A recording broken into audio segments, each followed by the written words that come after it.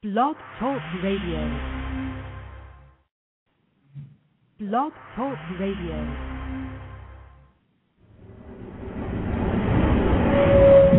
Truth. In the councils of government, we must guard against the acquisition of unwarranted influence by the military-industrial complex. Are the Bible's prophecies today's reality? This could be the sign that signals the return of Christ. World leaders are working behind the curtains. The very word secrecy is repugnant in a free and open society. Secret societies, secret oaths, secret proceedings. Now, get ready for an hour of truth that will make you think. We'll examine Bible prophecy and see how close we are to the return of Jesus Christ for His church. You're in the zone. Politics, Israel, the Middle East, the revised European superstate, and more. All in the zone. This is the Prophecy Zone with your host, Phil Armstrong. Good morning out there on the East Coast, West Coast, everywhere in the United States. I'd like to welcome our affiliates from World Harvest Radio, WWCR, ACN in Spokane, Washington, Eastern Washington. We are here today to warn America, warn the world of the impending judgment of Jesus Christ, and we're going to let you know the truth here at this ministry. God be willing, we will proclaim the gospel to the ends of the world. I'd like to welcome you out to the show. This May 1st, 2010. We are heading towards pivotal times in this country. We need to pray. We need to get close to the Lord. We need to establish that relationship, and He will establish it back to us. The Bible says you draw near to God, He'll draw near to you. We are self-will agents, and we have the prerogative to go left or right or backwards or forward. Most of us are going backwards. We need to ask Jesus Christ to come into our lives and give us the power and the strength to live in these last days, my friend. I'd like to welcome WWCR. I think this is a door opening. God only can open doors. It says in Revelation, only God can open the doors, and no man can shut them.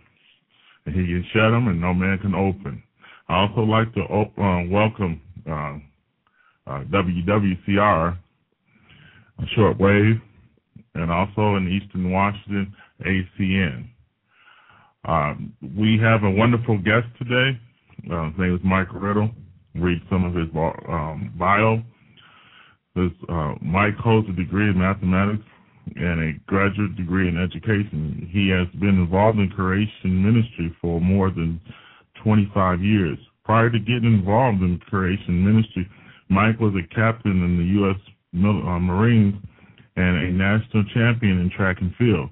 Mike's teaching experience includes high school mathematics, the Northwest Graduate School of Ministry, Sunday school classes, the Institute for Creation Research Graduate School, and training and teacher training course.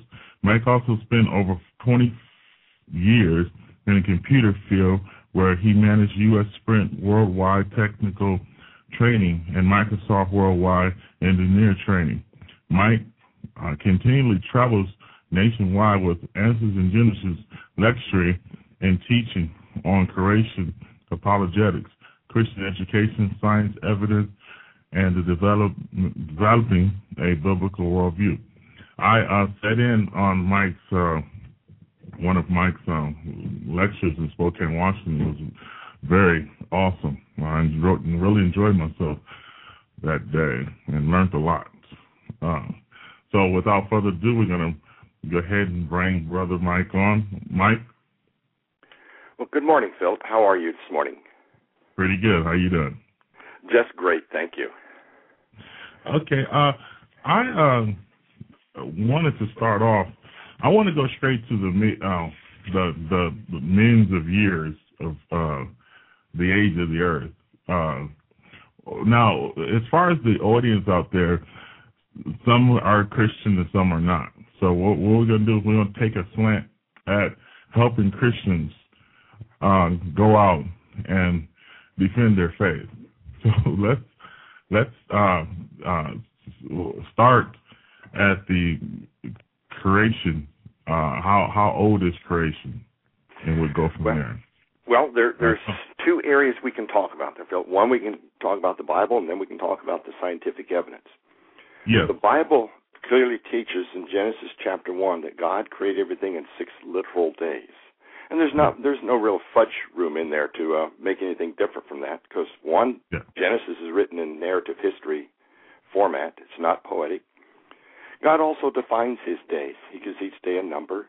You know, every time we see in the Old Testament a number used with the word day, it always means a day. And then, like I say, God defined his days, evening and morning. Yes. And then, so when we look at that and we look at the genealogies, it gives an age of the earth about, and I use the word about, 6,000 years. Mm-hmm. Also, the very words of Jesus Christ make that statement. Not the specific age, but we go to the Gospel of Mark, and this is very important. In the Gospel of Mark, chapter 10, verse 6, Jesus Christ states this, that from the beginning of the creation, God made them male and female. What Jesus is saying there is man and woman were on the planet from the beginning of the creation. Now, if we're believing in millions of years, then what we're saying is the words of Jesus Christ are not correct, and we have a real problem now with our Savior because he's not right all the time. Yeah. But one of the biggest issues is this. If this earth is really millions or billions of years old, the question is, what was going on for those millions of years before Adam and Eve? And that would be death. In other words, if you're believing in long ages, millions of years, you're actually teaching and believing in death before sin. Now we've just undermined the entire gospel of Jesus Christ. But that's what the Bible clearly teaches. Now, what about the science? Well, what a lot of people don't understand is they see these billions of years in their books and the media and the press. Here's what they don't understand. Scientists cannot, and I emphasize, cannot prove the age of this earth. This is an historical event. All we're doing is looking at the evidence and interpreting that evidence based on our particular worldview or bias. What they also don't understand is when they do these dating methods, you can actually date the same rock 5 different methods and come up with 5 completely different ages. Those are all based on assumptions. But they also don't understand and don't see in our schools there's overwhelming scientific evidence that this earth is not very old. But that tends to be censored out of our textbooks. Let me give you the best example. Carbon-14. Carbon-14, if it did work, it's only accurate, and we can demonstrate this very easily, that it's only accurate up to a few thousand years. Because, again, there's a basic assumption involved, and that assumption's been proven false. But carbon-14 we find in living things. All living things have carbon-14 in them. Now, here's the key. After about 80,000 years, after something's been dead for about 80,000 years, now we're not saying the earth is that old. We have to do some extrapolation here. But after about 80,000 years, all the datable carbon-14, I emphasize datable carbon-14, should have decayed out of a specimen. Yes. So in coal, which is organic, according to evolutionist thinking, it's hundreds of thousands to millions of years old. It should contain no carbon-14. But recent studies and verified studies and repeatable studies have shown samples of coal all over the United States and all up and down this geologic timescale still contain carbon-14. That is powerful evidence that that geologic timescale cannot be millions of years, but only thousands. But also we went to diamonds, which are a very special kind of stone because they're made up of pure carbon. Diamonds, according to evolutionist worldview, are millions to billions of years old. They should contain no carbon-14. But yet, over and over again, we find carbon-14 in diamonds, which again is very powerful evidence that this whole idea of millions and billions of years cannot be true. But what we're using here is both what the Bible teaches and observable and repeatable science. Yes, indeed. Now, you can use that also to talk about the flood, right? That's correct. A lot of people don't understand that when they buy into millions of years, not only are they teaching death before sin, but now they're saying the flood could not have been a worldwide flood. And the reason for that is the fossils. Evolutionists use index fossils to index into the strata to help determine the different ages of Earth history. So if we were to find a Tyrannosaurus rex fossil, for example, you'd immediately assume, based on evolution thinking, that the sediments you found it in are about 80 million years old, because that's when they believed Tyrannosaurus rexes lived, died, and would have been buried. But if there was a worldwide flood, when would most all those fossils have been buried? during the flood, one time period, not over millions and billions of years. So a belief in millions of years now discredits the worldwide flood to just a local flood. And incidentally, there is overwhelming evidence of a worldwide flood. For example, what we find on top of every mountain range on this planet are seashells. Yes. And we don't find lakes on those seashells, which means they couldn't have walked up there. All those mountains at that point in time in the history of this earth had to be covered with ocean water. Now, we know they weren't that tall back then, but they have risen very rapidly. Yes, Mount St. Helens in your own state there, Washington, gave powerful evidence that long ages are not required. Large canyons were formed in a day. Yes. Yes. Many layers of sediments were laid down in just a matter of days. So long ages really aren't required. Yes, I thought that was pretty amazing when you showed that in the course, and also the videotapes I have. It's kind of humorous when you really think about it. What about Cain's wife? Very good question. And I've seen this on the History Channel twice now, and both times the History Channel really didn't do their homework.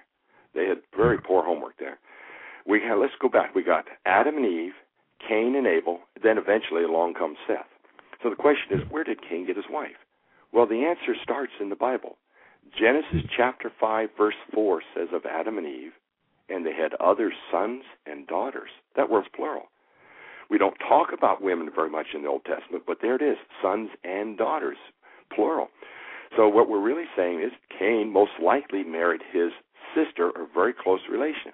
Now, we're not allowed to do that today. It's called incest. Well, why is that against the law? It has to do with mutations. We all have a tremendous genetic load of mutations in us. And if both husband and wife had the same mutation, there's a high probability the children will be deformed. So we don't allow you to marry a close relation to protect the children. But when we go back to the Bible, when God finished his creation, Genesis chapter 1, verse 31, he calls it very good, meaning perfect. No decay, no death. Yeah. But then comes the fall, sin, and God places a curse on his creation. And that's when mutations start coming in. But it wasn't till the book of Leviticus, chapter 18, about 2,500 years after creation, 2,500 years of accumulating mutations because of sin, that God, not man, God first made the rule not to marry your close relation. So it was not incest back then. It was perfectly fine because the children would be fine. Yeah. So the Bible does have answers. Yeah, I have a biology class. Go figure. I'm pretty sure that was God ordained because I forgot all about you had. They had planned for you to come to the church, so I just picked biology for some reason. And I remember my wife was saying that she was a strong defender that biology, the education system, even in college, does not teach against anything. They just kind of neutral. So I said, okay, I'll buy that. So I'm sitting in class, like, for the first two classes, I was fine. She's a really nice teacher, though.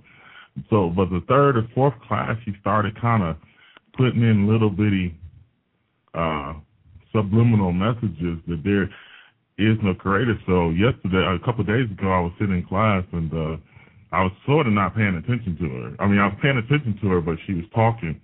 So I was trying to read something, and she was talking about the second law of thermodynamics, as far as you getting chaos to organize itself in reverse. Yeah. I mean, and she was talking about the proof that there is no God or is not a God. And I said, how are you going to get there is no God out of reverse, out of something that is chaotic to transform itself into something that is organized? And even the book said that. Even the biological book said that it's ridiculous to believe that a bunch of cement and concrete and sand can create a house out of nothing. That's exactly right. The second law is actually a very powerful testimony against evolution. Because you have to have the second law invoked in order to get life, but the second law would prohibit life from occurring. Yeah. So that's crazy. What about dinosaurs? Oh, that's a very popular question. Thank you for asking that one, Phil. The question becomes, how do you fit dinosaurs into the Bible? Well, first of all, we're not supposed to fit things in the Bible. The Bible's already complete. So the way I like to ask the question is, what does the Bible teach about dinosaurs? And then we'll talk about the scientific evidence also. Because what we find out is science is good. We never discredit science. See, God created all the scientific principles, and science will always support God's word. It's what is wrong is man's faulty interpretation of science called evolution. That's where we have the problem. So science is very good.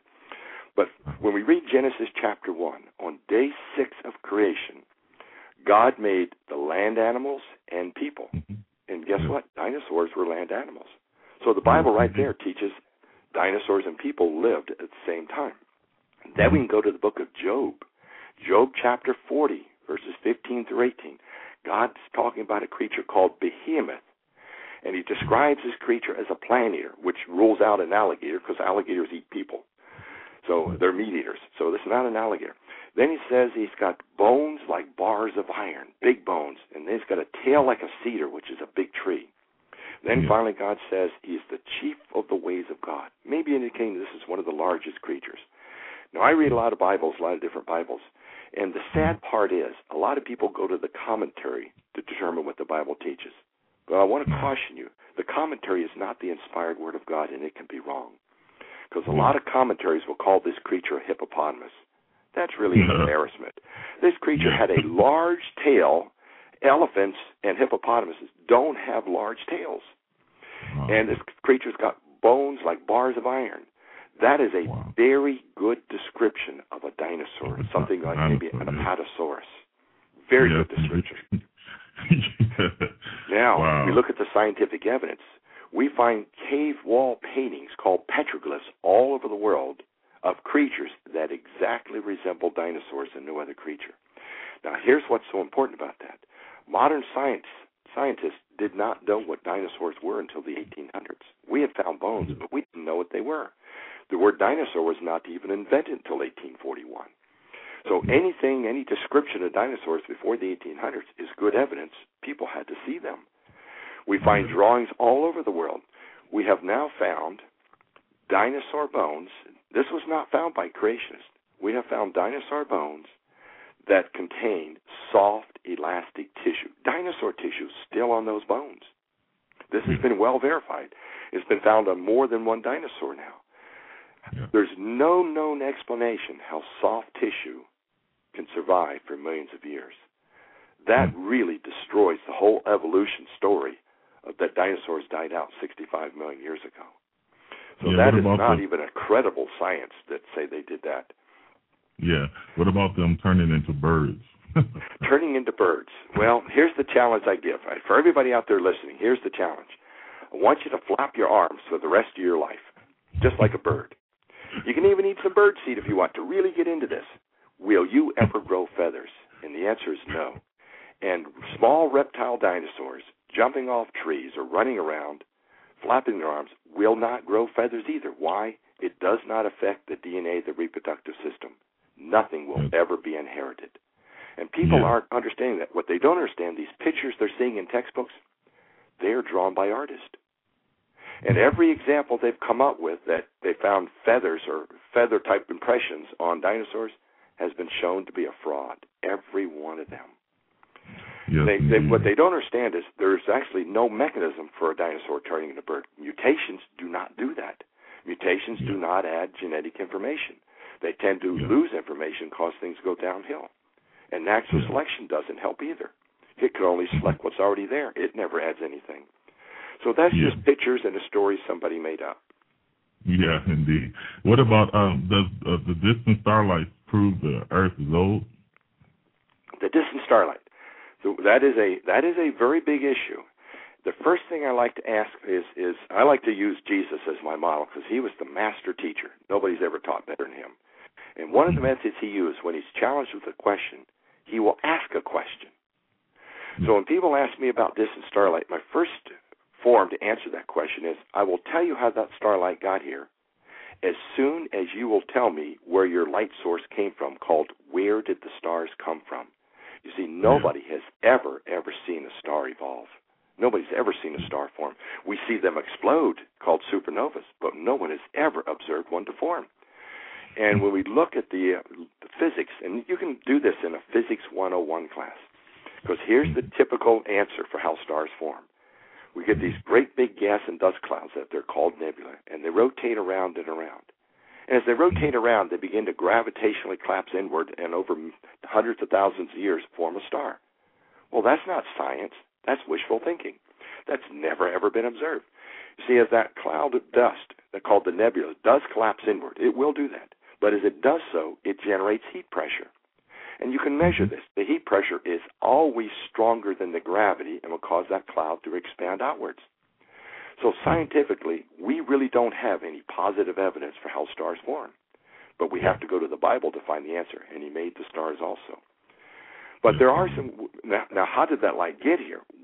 We have possible answers, and one of those is based on Einstein's and theories and time dilation. And that's a tough one to go through over the phone. We have it on our web. We have answers on our website for that, but we have it incidentally. We have a PhD astrophysicist on our staff. Yeah, why don't you go ahead and give your website for Answers in Genesis and all your information so people can go and research more. Okay, it's www.answersingenesis.org. That's answersingenesis.org. And we have thousands of articles you can download for free on there, written by many scientists and theologians. So it's a great, helpful tool. But the other thing on the distant star I like to point out is the evolutionists have a bigger problem than we do about dust and starlight. And that is not being taught in the classrooms. So they're going around ridiculing other people and not even understand their own problem, called the horizon problem. Yes. Yes, indeed. One more question that I would like to go over real quick is natural selection. Is that the same as evolution? No. Thank you for bringing that one up, because it's often taught as part of the evolutionary process. And what they are not being taught is the selection process. See, here's what's supposed to happen. We get a beneficial mutation. Incidentally, there are very few, if any, known beneficial mutations. Most all are harmful or neutral. But you're supposed to get a beneficial mutation, then through the selection process, we select just that mutation and deselect all the other ones that provided that function. But the geneticists know full well that's not how selection works. Selection never works at the individual nucleotide or mutation level. It always works at the entire organism level. Now, here's the problem. If we're accumulating detrimental mutations at a rate of about 10,000 detrimental to every potential beneficial one, and we're always selecting at the entire organism level, what are we accumulating the fastest? For every good one we select, we're selecting 10,000 more detrimental ones. So what's really happening to the species? It's going down. And natural selection, here's the great question I like to ask. Where did natural selection get its ability to intelligently select just good mutations? That's never been answered in tech. Where did that intelligence come from?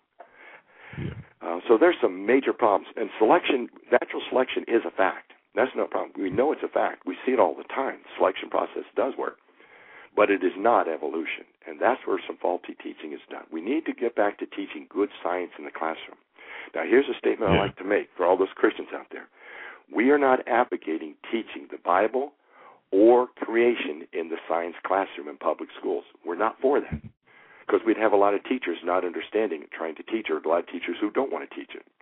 What we do want is all the scientific evidence taught and allow students to do critical thinking and about these issues. That's what we want, and that's not what's being allowed in our public schools today. Exactly. See, we're all for the science. We want it all taught, not just selected pieces. Yeah. We like to have God's creation study. I think we'll be doing that in eternity anyways. That's right. We will find the Bible is full of answers. We have nothing to fear. The Bible is full of answers, starting in the verse, in the beginning God created, all the way through Jesus Christ, his death and resurrection, to the very last verse in the Bible. It is our authority on all issues. Yes, indeed. Thank you so much for coming on the show. I'd like to have you again in a couple of weeks. This is going to be airing. You'll be the first show. It'll be next Sunday at 9 o'clock Eastern Standard Time on World Harvest Radio. and I had to put out the rest of the times for the other networks. But thank you very much. God bless you. Have a safe trip, too. Thank you, and God bless you. Bye-bye. Bye-bye. A wonderful interview by Answers in Genesis, Mike Riddle. I'd like to get him on again in the future. I'd like to talk real quickly about the Middle East. Boiling points are all over the place. Earthquakes also. I'd like to reminisce on just how wonderful God is and how divine the Word of God is to tell the future before it happens. And see, that is the great thing about God's Word. He tells things before it happens. And when I go to the bookstore and I see 2012, it really rattles my brain how even Christians are falling into the trap of 2012. And if a lot of my brothers and sisters can count, we will realize that 2012 has to be a misnomer now, especially those who are in Bible prophecy. We have to realize that it is a misnomer because the tribulation period is 7 years, and we're at 2010. So what does that tell you about? It cannot possibly be the middle of the tribulation period because that's 3.5 years. 2010 plus 3.5 years would take you to 2013. And it possibly could be the beginning of the tribulation period, but who knows? We don't know. But I do know this. Stay tuned for the next show. We're going to have a wonderful guest, Daniel Matson. We're going to be talking about 2010 to 2017, the possible time for the tribulation period. We're not setting dates, but we are warning. And what we need to realize is the mechanics of somebody walking down your walkway and coming to your house on Thanksgiving. You know that Grandpa's here. What did the kids holler out? Grandpa's here. He hasn't even came in the house yet. Okay, he's at the door.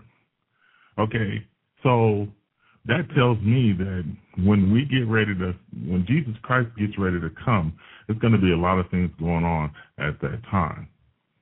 And people think that the rapture is going to happen with no warning. I'm going to talk to y'all on a future show about Bible prophecy, about Psalms 83, Ezekiel 38 and 39, Isaiah 17. And we're going to prove to y'all that there's going to be a whole lot of things going on at the same time as the rapture of the church. But we're going to take a quick break, and we'll be right back.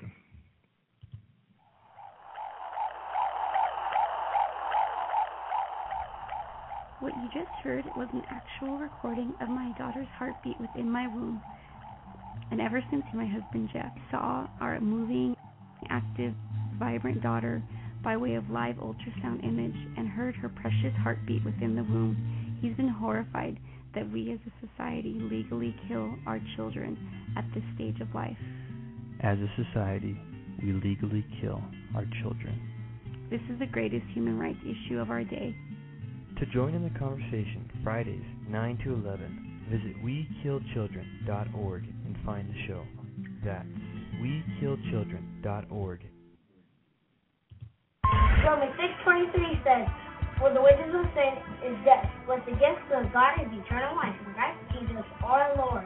You're listening to the Prophecy Zone on Blog Talk Radio.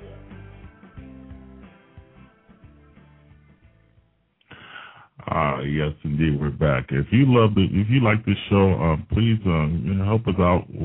Send a donation. We need your wonderful contributions to stay on the air.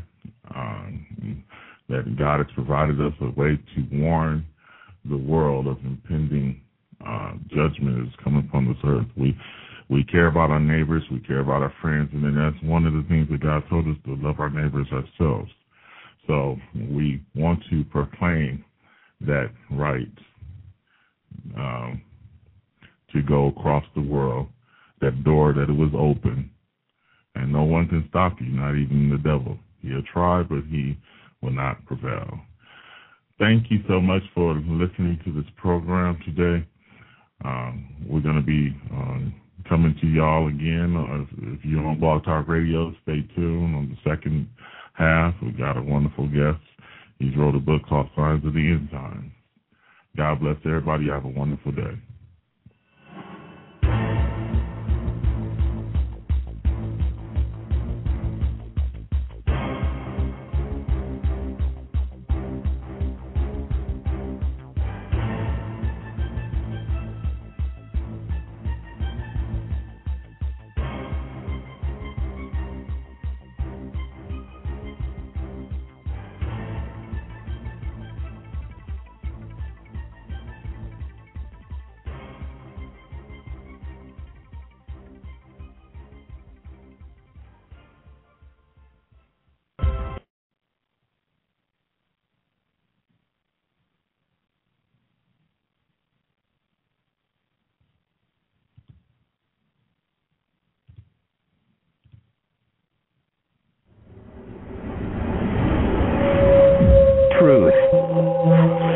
In the councils of government, we must guard against the acquisition of unwarranted influence by the military-industrial complex.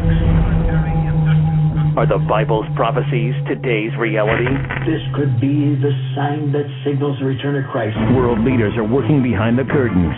The very word secrecy is repugnant in a free and open society. Secret societies, secret oaths, secret proceedings. Now, get ready for an hour of truth that will make you think. We'll examine Bible prophecy and see how close we are to the return of Jesus Christ for His church. You're in the zone. Politics, Israel, the Middle East, the revised European superstate, and more. All in the zone. This is the Prophecy Zone with your host, Phil Armstrong.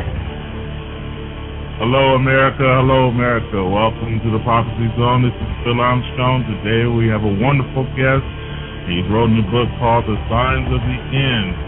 His name is Daniel Madison, and we are so happy to have him on today.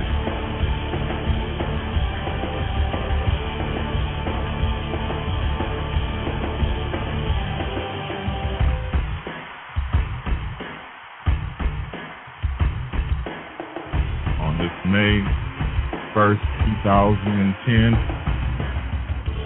last year, we had a little demonic attack on that introduction. That's why I kind of stopped on his name. It's not it. I stopped dead on his name because it was, I don't know what that was, but sometimes the devil comes and attacks in weird ways. We are attending times that we live in. Israel seems to be becoming a burdensome stone to the whole world. Everybody is after Israel nowadays. Israel can't do anything right, it seems like, to the global body. Jordan's King Abdullah, and I'm not reading any ads or anything, but he is saying that there's going to be a war in the Middle East. Egypt also. The Bible says that there should be wars and rumors of wars. And I've always thought this. If you listen to some of my past shows, I've always believed that it's like shaking up a soda. Ever shake up a soda? Well, before you shake up a soda, it's okay. But when you start to, if you drop the soda and pick it up, it might be still okay. But when you really start to shake it up, if you open it up, it explodes everywhere. Well, that's what's going on right now. From 1948 to 2018, a generation is 70 years. If you look at Psalms 90, it talks about a generation being 70 years. And as far as the generation running out, you can only fit one more 7 in there. And that means the tribulation period cannot start in 2011. And this is just me. This is not my next guess. It could. I could be wrong. But the generation will not pass until the 7 years of tribulation is fitted into the generation. So I'm also a fall feast person. I believe that the fall feasts are very important. I think that Jesus Christ's first coming was articulated by the spring feast, and I believe his second coming will be articulated by the fall feast. And I believe when Jesus gave parables of the summer, putting forth his leaves, and in the fall, you reaped your reward. I believe that September, October will be the start of the tribulation period, and September, October will be the end of the tribulation period 7 years later. So that being said, May 14, 1948 to 2018, May 14th does not, it falls in the spring. So it has to end in the fall. So that's backing us up to 2010 to 2017. That's the only way you can fit it in there. Now, I'm not being, am I dogmatic? No. But from the signs I see, things are hot. Things are only going to get hotter. Well, I'm going to bring my next guest on here. Daniel is a graduate from Multnomah Bible College in a seminary. That's a seminary in Portland, Oregon. He also went to Oregon and got a Bachelor's of Arts degree in theology and a master's degree in biblical studies. And he lives in Kennewick, Washington. And this book I saw a guy on YouTube. His name's Sandy Armstrong. He was pretty much giving Daniel a lot of acclaim for his book, and I read his book, and it's an awesome book. And we're going to be talking about that a little bit more. Let me bring him on. How you doing, brother? Doing good. How are you doing? Pretty good, pretty good. Welcome to the show. I was telling the audience about your book. I thought it was very life-changing. It gets you serious about what's at hand and what God's purpose is for your life when you read something like that. And the thing is that I understand there were revisions, but at the same time, how do you keep discipline to the time period at hand? I mean, that you put in this book is beyond me. Well, let's talk about the book. Let's talk about how you came across some of the material to write this book. How did you come across the idea that the tribulation period may start in 2010 and go into 2017? I think the idea of the book first began in 8 years ago, and I had read a lot of books, probably like yourself. I read Hal Lindsey, Chuck Missler, Grant Jeffrey, and they had a lot of good material in their books, and I felt like it needed to go further because some of the key things they had found out was if you go from the times of the Babylonian captivity, when Nebuchadnezzar takes Israel captive for the southern kingdom of Judah for 70 years, and then Jerusalem's destroyed for 70 years. It's two separate 70-year periods. Well, they had taken, when the Jews returned from Babylon, they had calculated that 2,520 biblical years, so 360-day years, brought you from 537 BC when they returned to Israel to 1948 when Israel was reestablished, and I thought that was phenomenal. And then when the 70 years of desolation in Jerusalem ended, if you go that same period of 2,520, 360-day years, you came to 1967, and we have the Six-Day War, and Israel takes control of Jerusalem for the first time, and those are very significant. I went back further and looked, and that was one of the key that started the book. And I should go back here. One of the keys also having to get the book writing was in Daniel we have day counts, and in Revelation we have day counts: 1,260 days, 1,290 days, 1,335 days. And before I had really got the book rolling, I'd come to the conclusion on how these days could be arranged with the fall feast days, hinging on Yom Kippur. And so by knowing when these days would land according to a Jewish calendar, it gave me a grid on what to anticipate. Well, when Israel was taken captive by Nebuchadnezzar, if you go 2,520 just regular years, solar years, you come to 1914, and that's the start of World War I. And to me, that would, yes? Yes. So, but if 1914, World War I started on the 9th of Av. Well, to me, the lights went off because the 9th of Av is the day that Israel's temples were both destroyed in 70 AD and in 587 BC. And there's a lot of other, the 40 spies. I mean, not the 12 spies, and and such. All these terrible things happened to Israel on this date. And if you look at Matthew 24, and I think Matthew 24 is the key passage, because this is Christ's message of the end times, and just before he's crucified. And so he says, there's going to be signs. His disciples ask him, what's the signs of the end of the age? And he gives them the signs. And he tells them there's going to be, wars and rumors of wars, but he changes it there, and he says there'll be nation rise against nation, kingdom against kingdom. Well, one author that I read, Arnold Fruchtenbaum, he goes through and explains how this is world war, is basically what Christ is describing here. And therefore, if World War I is a sign of the end, that's a long time ago. No, I don't think anybody listening is probably born before 1914 at this point. But so 1914 on the 9th of Av, but then there was this other factor that came when 3 years later we have the Balfour Declaration from Great Britain that there needs to be a Jewish homeland in Israel, and in 1917 General Allenby walks into Jerusalem without firing a shot and takes Jerusalem from the Ottoman Empire after 400 years of rule. And it so happened that it was on Hanukkah. Well, that's when the alarms went off, because when I had done my Days of Daniel gridding, some of the days that came up was the 9th of Av and the Hanukkah date. Well, here we have two of these dates highlighted by events of World War I. Well, that immediately got me the ball rolling, and since World War I such a long time ago, it was, if we have the promise in Jesus of a generation, obviously World War I is greater than 70 years.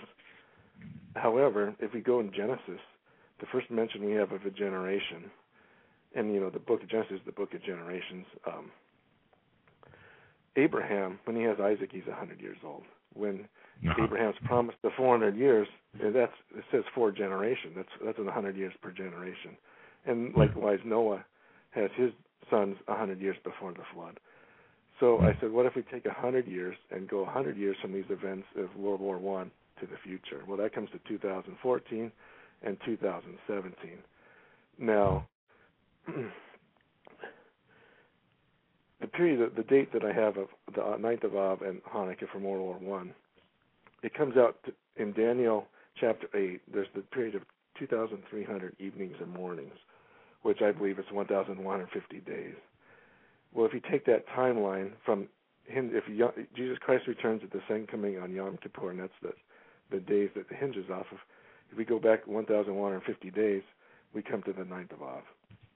Well, so that would span from 9th of Av 2014 to Yom Kippur 2017. So the conclusion on Daniel 8 is it talks about the Antichrist bringing the temple low, and that's again and we have when the other days the temple was destroyed.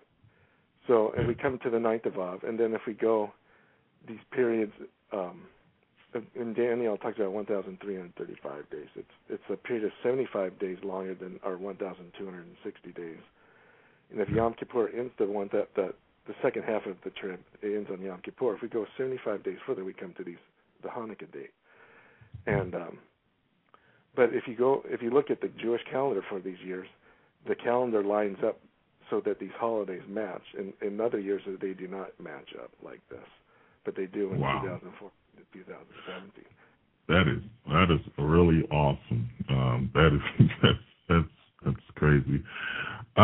What about when in Noah's day, when God said there'd be 120 years, man's years would be 120 years? Was he? Could you claim on that? Was he talking about Jubilee years, or was he talking about, 120 years? I've heard both things. Because some say if it's 120 Jubilees, that would be 6,000 years. which would take us up to about this time. And in my book, I do show how we can arrive to 6,000 years. And it goes through different, it'd get too much in the interview to get into that, but I do show But what's interesting, too, is 120 years before these dates was when Zionism was reborn in Switzerland in 1897. Wow. And you know, there's other dates in the book, too, that come off of this Babylonian captivity period. Not only this, same as what I just said, the birthday of Zionism hinges off some of these dates as well, and as well as the first settlement in Israel in 1878. And so everything. But what would happen? What would happen to the church in all of this? What will happen to the church? Well, basically, if 2017 is the end point, and then we have to go 7 years back to 2010, therefore we only have a period of a few months, really, left for the church, I believe, because I believe the church is taken out before the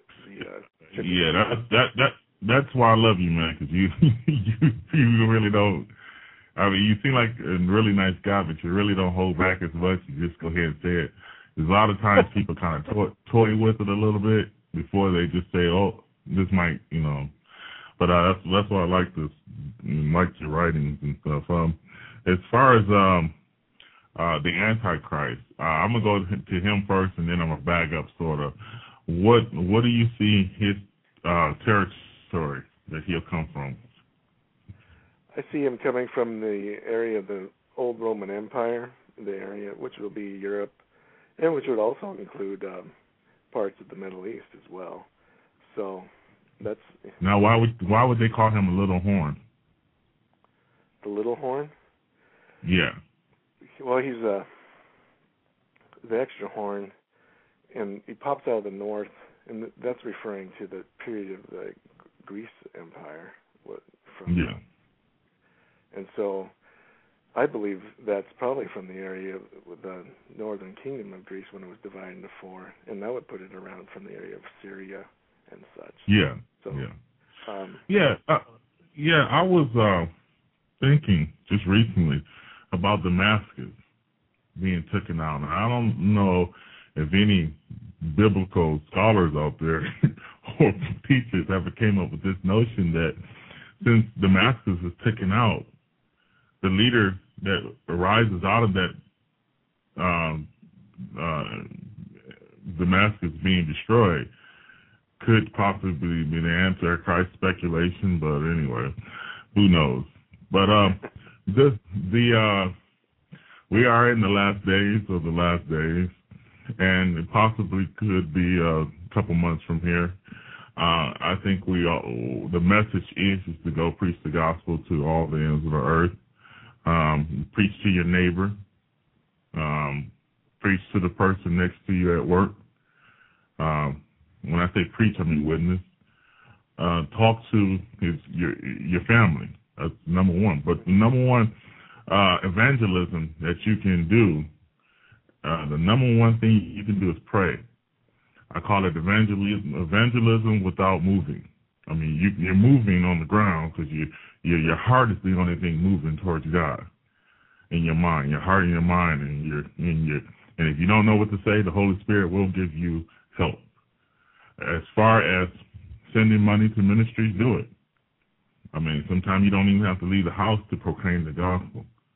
And your wallet is a good testimony, and including, when I'm talking to myself too, your wallet is a good testimony to proclaiming the gospel of Jesus Christ. I'd like to take a time to thank World Harvest Radio for giving me the opportunity to preach the gospel, and also WWCR and ACN. And I also like to thank Blog Talk Radio for giving me this opportunity to preach the gospel. I don't take anything for granted. Daniel, why don't you give your website and your book information out? You can find my book at the website. The website is 2010rapture.org. That's 2010, just the number 2010, and rapture.org. and you can buy the book from there. And you're buying it directly from me, and I'll sign it and mail it to you as soon as possible. But thank you very much. Okay, let's finish up this interview. I'd like to get you back on again, and we can talk about multiple issues. What do you hold about all these earthquakes going on? You think that's a sign? Well, that's one of the signs Jesus has in Matthew 24 is earthquakes, and they're going off like firecrackers. Yeah, and they've been going off for a while, but they definitely seem like they are increasing, especially in where they're hitting to. It's not, so that's all. Yes, indeed. Yes, indeed. The time period of the times of awe this year falls on the 19th. The 9th of awe falls on the 19th of July. Any connection in the past to that date to now? In the book I did not have that date, but on my website I've done further research, which you can find there. And that day did pop up, and the day hinges off of the last couple wars of Israel, I've determined, off of the Hezbollah-Israeli war in 2006, and as well as the Operation Cast Lead in 2008 and 2009. And I have that day marked down. I don't know what's going to happen, but I would be watching for that date. Yes, indeed. Yes, indeed. Well, I'd like to get you back on the show in the near future, because this is very important that people know that we are closer than a lot of people think. So God bless you so much. I'll be talking to you in the near future. God bless you. Thank you. Bye-bye. Bye. All right, this is Phil Armstrong. That was a show. Okay, we got to take a break, and we'll be right back. Okay, now, all right, that was a show done a while back, and I learned a lot from that show, believe it or not, and I changed quite a bit. So for those who believe in date setting and setting specifics when Jesus Christ is coming back, I don't down people for doing that, because I was one of them, because they're excited, and I think we should get excited that Jesus is coming back soon. When we scold people for being wrong, now if you talk about 88 reasons why, and then you come back out with a book, 2 years a year later, rebuttaling why you were wrong in the first place, then you got problems. You got big problems. But when you understand that no one knows when he's coming back, not even the angels in heaven, but only the Father only, then you are in the right place. Yeah, but the deal is that we are close, and there are proofs, many proofs. We are close. Now, is it 5 years away? Is it 10? Or is it just this year? We don't know, and we don't pretend to know. But God bless everybody out there. I'm just going to go ahead and play a quick commercial, and I'll be back to say the last couple words, and we will be going off. We'll be right back. Connecting the dots and showing you why we are more vulnerable than ever. Greetings, fellow Americans. This is David Robertson, inviting you to come be a part of an American Warning Radio, Monday through Friday, 1 to 3 p.m. Central. You've seen the pieces. Now, come see the bigger picture. An American Warning Radio with your host, David Robertson, on this and many other networks that value liberty. All they're getting is mainstream media stuff. That's all they're getting, including Fox News. The American Warning Program with David Robertson, just a great show. All kidding aside, the numbers are really starting to go up on that program, and I think once people realize that that's on now live Monday through Friday, 1 o'clock to 3 o'clock on this very station, you're going to be tuning in a lot more. That guy makes a lot of sense, and he's really good at what he does. Warning. Warning. This habit forming. This habit forming. Use the truth carefully. Get more information at anamericanwarning.com. That's ANAmericanwarning.com.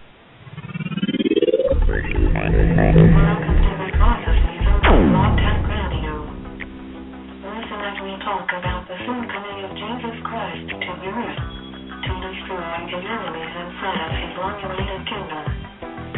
Tonight we will talk about end-time prophecy and what God says will happen in His Word. Stay tuned for an amazing show.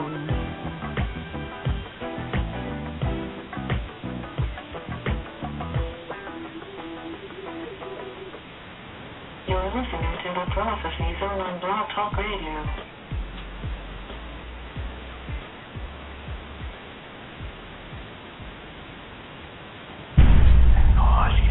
The Prophecyzone. When is he coming back? When is the end of days? Soon. We are in the last days. The Bible lays out our future, and host Phil Armstrong examines what the Scripture tells of His coming every Thursday and Sunday at 7 on the Prophecyzone. What is the New World Order? The people who are talking about the New World Order, Bible prophecy, may be in danger. What do you need to be rapture ready? I believe that the Bible interprets the Bible, and we have to stick with the Bible. How much time is left? See more at theprophecyzone.com and youtube.com/prophecyzone. Hear more here on Blog Talk Radio every Thursday and Sunday at 7 on the Prophecyzone. Who is the Antichrist? I believe the Antichrist will not be known until the tribulation period starts. This is the Prophecyzone. Oh. Okay. Just a quick word. We are going to be having some excellent guests in the future, so just hang in there with us. We are going to be having some excellent hosts, if God permits, to be a part of the network. We're also going to be going to a format where there is a website and you can come listen to us whatever hours of the day we are on. We won't be 24 hours, but we will be at least 3 to 4 to 5 to 6 to 7 hours a day giving Bible prophecy. And also we will be having a news, quick news update every day. So we're looking for readers, people who can read news real fast. If you can, just email me. I think you can articulate the news for Christ. It will help be a watchman on the wall. Let us know.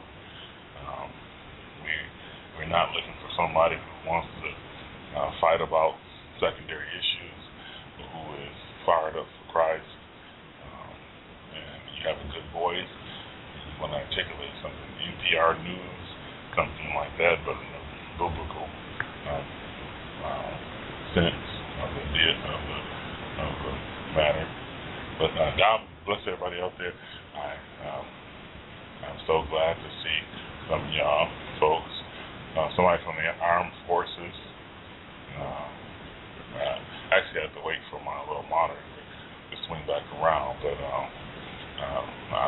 thank you for coming. It says Armed Forces Europe. Somebody's from the Africa, coast of Africa, is listening to us right now. So thank you very much for tuning in. But God bless everybody out there. Y'all have a blessed week. God bless.